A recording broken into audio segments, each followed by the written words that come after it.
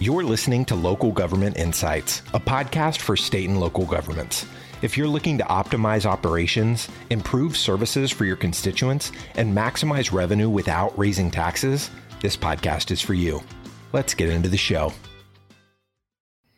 My name is Brennan Middleton, and today we have with us a special guest, Ronald Olson, who recently retired after being a city manager for over 35 years, and who has just published a new book called How to Manage a City. We're here today to discuss some of the key takeaways he was able to capture from being a city manager in over 7 different cities, and more specifically, advice he has for how to become an effective city manager in today's political environment. Welcome to the show, Ron. It's great to have you. Appreciate it. Good to see you again.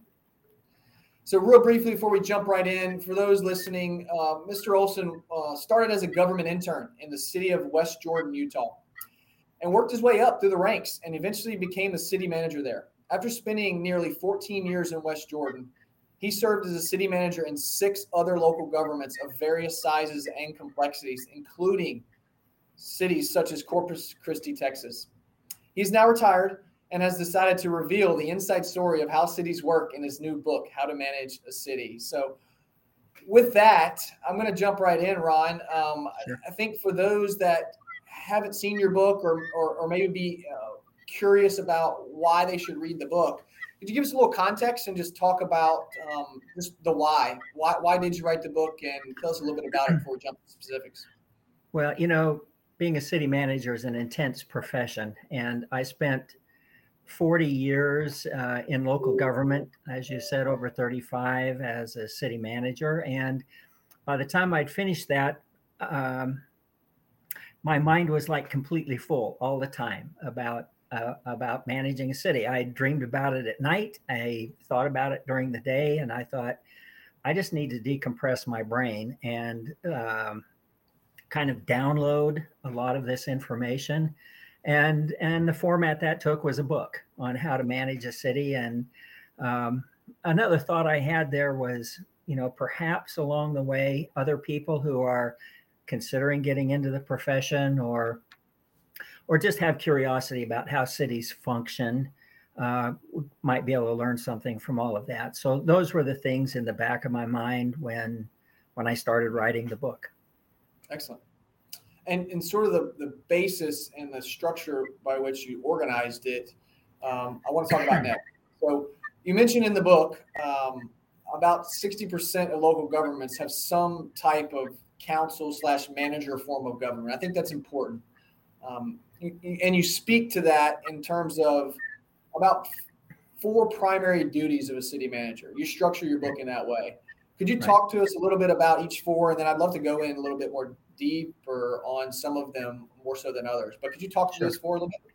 Well, from my perspective, a lot of times people would ask me, when we met at a social gathering of some kind, what do you do? And when I told them I was a city manager, then the next question was, well, what is it a city manager does? So I had to think a lot about that.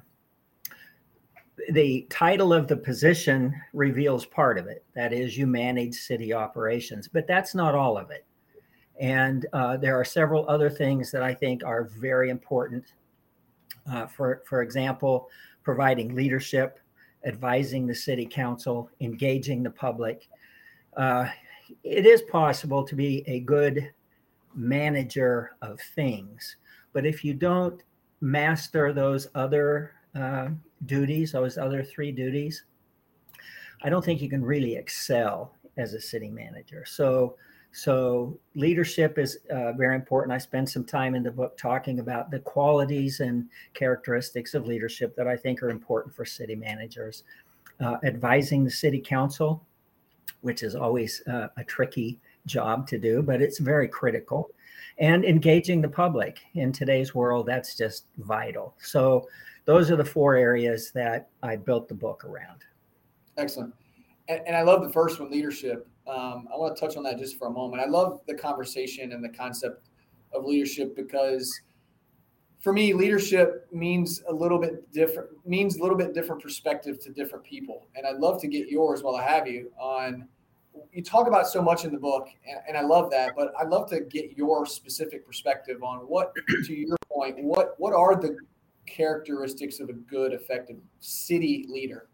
Well, I in the book, I identify 11 of those characteristics and talk a little bit about each one of them and why they're important.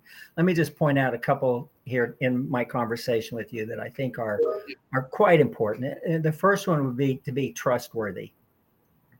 The city council has to be able to rely on a city manager's character and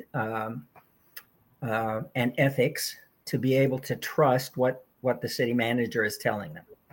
And when that fails, it's time for a city manager to start looking for a new job, because it just doesn't work. I mean, it's key to everything.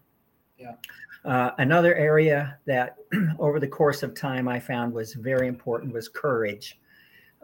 In today's political environment in cities, as well as, the general political environment around the country, you've got to have the courage of your convictions. You've got to be able to stand up for what you believe in. And you've got to be bold in pursuing the agenda. And when I say bold, what I mean is when you're in a city and you see that something needs to be done, particularly it needs to be improved or changed, you need to do that.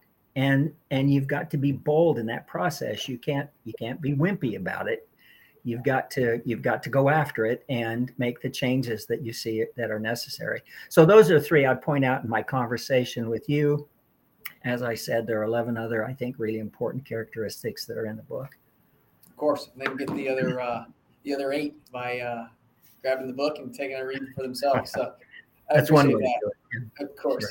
So you also mentioned another important aspect I want to touch on and get your perspective, Ron, is you mentioned that advising the elected body is sort of the city manager's second duty, and you listed it number 2, and I think you did that on purpose. A good city manager, as everyone, the entire audience of this show, obviously knows that a good city manager must be in sync with the desires of the council. They've got to be in sync with them. They've got to be responsive. They have to listen. Otherwise, it's not going to work out, and policies aren't going to change or get implemented. And then has to map out a course of action to enable the city council to carry out its goals. From your point of view, how should a city manager approach the role of advising the elected body while sort of avoiding the temptation of crossing over into the advocacy lane?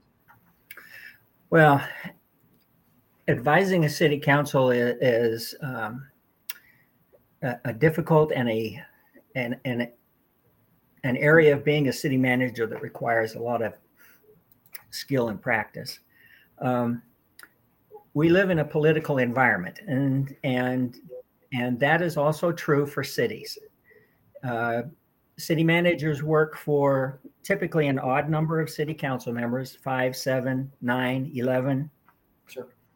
And I guarantee that every one of those individuals see the world differently, and they have different goals and agendas, and being able to help the city council with a process that allows all 11 or however many there are, all of the city council members to speak their mind, be heard, feel like they've been heard, and then allow them to find an acceptable middle ground to all of that so that they can move forward.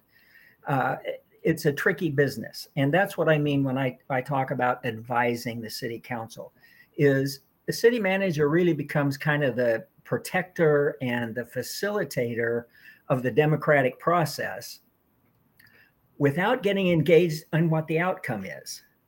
Managing the process, coaching the process, and letting the council make the value decisions that create the policies that govern the city. That's what I'm talking about when I say advise the city council, is to control that democratic process and ensure that everyone has a voice, and that the decisions are being made in a good, rational way that is pointed at solving the problems, not in winning the day. That's so great. Governing the democratic process, and I'm willing to bet listening is one of your skills of an effective leader at the same time. It is indeed. And communication generally is, yes. That's fantastic. All right. So one last point here, Ron, before we move on to kind of the second part of your book where you talk about systems and setting up different infrastructure to effectively run a city. One last point I want to touch on some of the duties is I found it interesting that the name of the position is the city manager, yet of the 4 duties that you mentioned, you ranked managing city operations as the 3rd duty. Why didn't you mention that one first? Well, from my perspective, managing is somewhat of a mechanical process. Whether you're managing a city or you're managing a small business or a big business or you name it, whatever you're managing, it's a fairly straightforward, almost mechanical process.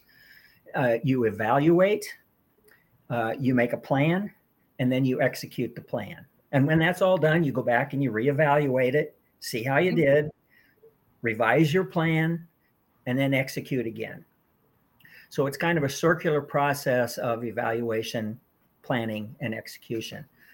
That's very important. I mean, at the end of the day, city managers are hired to get the job done, to make sure the services are being provided and that the policies of the city council are being carried out. So if you don't do that, you fail as a city manager. But in addition to managing the operations of the city, you've got these other aspects that we've touched on: leadership, advising the city council, and engaging with the public. And I submit that I don't care how well you do the mechanical process of managing, if you don't do those other things, you fail as a city manager as well. So I put managing 3rd because I want to emphasize the importance of those other things. Love that. Love that. All right, let's shift just a moment and talk about what I think is going to be super helpful to a lot of young professionals that want to become a city leader or a county manager. They want to become that leader that you described. So you talk about in the second half what you refer to as 9 systems of local government.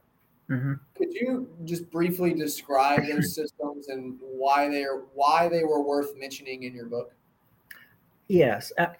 When you look at what cities do, in my mind, I can divide all of the things that cities do into 5 basic categories: public works, public safety, recreation, community and economic development, and then support services that support those other 4 things. Every one of those 4 things have 9 systems that affect how they perform their work. If any one of those 9 systems are not functioning well, then the actual delivery of the service in those 5 categories is very difficult. So I talk about those 9 systems because I think when a city manager takes a new job and starts the initial evaluation process of looking at a city and saying, okay, I'm going to be the manager of this city, and what am I going to do? What's my agenda? What are my priorities? I think that a manager ought to go in and look at these 9 systems, look at the problems inside of each of the 9 systems, prioritize them, and then attack the job in a way that builds up these 9 systems so that the 5 functional categories can do their job and deliver the services to the people. So those 9 systems, I'll just quickly go through them. When you hear them, they'll make all the sense in the world because they apply virtually to every organization, including cities. One is the governance system, how the policy process works that gives the overall guidance to the organization. The management system, it comes back to those 3 mechanical things, and how have you built that into your organization so that it works well for every department, every division, every function.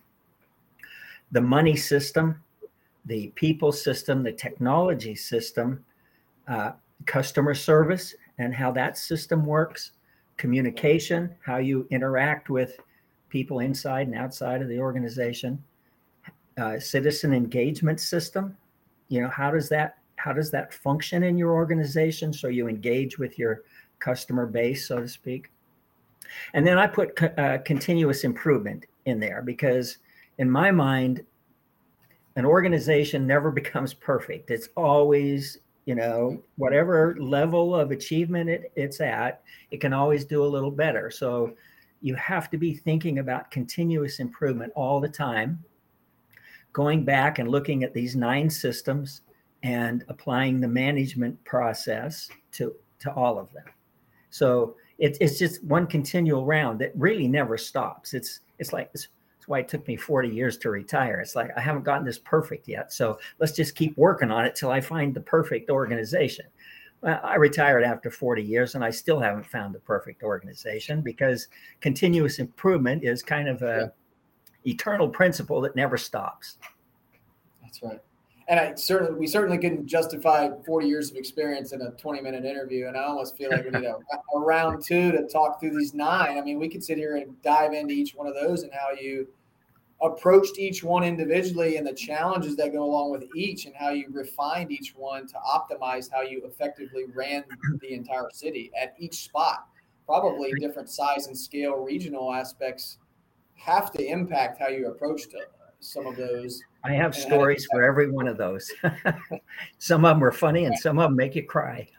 Sure. So quick teaser, we might have a round 2 or a sequenced podcast episode here. But all right, Ron, let's kind of move into the latter part of the interview here. And we talked about a little bit, like, as you wrap up the book, it sort of concludes with a warning, for lack of a better way to put it, a warning that city management profession is not for the faint-hearted. I think people have heard that before, but for those who wish to contribute to the community full of satisfaction and reward, what is that warning about? Well, being a city manager is an intense, demanding profession. It requires a lot of energy and a lot of emotional energy, and it's got a lot of uncertainty. If you're running, well, especially large organizations, but even small ones, if you're managing properly and delegating properly, most of the routine issues and problems that come up can be handled somewhere inside of the organization. So the city manager tends to get the problems that no one else can handle. They are difficult. There is no cookie cutter answer to them. If there was, somebody else would handle it. And so the uncertainty and the demanding nature of the engagement with elected officials, the public, the community, for somebody that just wants to go to work and put in their 8 hours and go home and have a regular life, this is probably not the profession for you, because the requirements are too intense. And so that's really the warning. If you're considering a city management profession, don't make the mistake of thinking it's going to be easy, because I assure you it is going to be challenging. I love that. Which is why I love the job too, by the way. Of course. I love that. So thank you, Ron, for elaborating a little bit on that. I think it's short and important. And I'm glad that you rounded out the book at the end with that concept. So wrap us up, Ron, if you don't mind. Like, what would you describe in any way, what other advice would you have for people looking to serve in leadership roles in local government? Well, I'd say 2 things, Brennan. First of all, I want to emphasize the importance of ethics in the public sector, and I would argue even in the private sector. Every time I have seen a major failure of an organization where it gets in the newspapers and everybody, hates it because something just went terribly wrong, it was a failure of ethics to begin with. So I think ethics are just vital. Everybody who's aspiring to manage any part of the public sector needs to be very clear about what their ethics are and what it means. and what it means to them. They need to give that a great deal of thought. The other thing I would leave you with, the second thing, is that public service is noble work. It is more than just going to work in the morning and coming home in the evening. It contributes to the welfare and to the benefit of actual people and their lives every single day. And to me, that's noble. That's not just a job. That's a calling, because it contributes to society and to individual people. So those are the two additional things I would say at this point that people ought to be thinking about. So great. I appreciate it, Ron. Thank you so much for doing this, first of all. And I appreciate you sharing not only what you put in the book, but just additional insight and the makeup behind what you put in the book that's not necessarily on the pages. So I appreciate your honesty, transparency. Thank you for your public service and all that you've done over the last 40 years. And just want to remind our audience, the book is fairly recent, just came out. You can find the book in many bookstores, obviously on Amazon. And it's called, just to reiterate, How to Manage a City by Ronald Olson. So, Ron, thanks again. For all of our listeners, thank you for joining us for another episode of the Local Government Insights podcast, Modernizing Government Leadership. Stay tuned for more local government news and insights to come. We look forward to having you join us next time.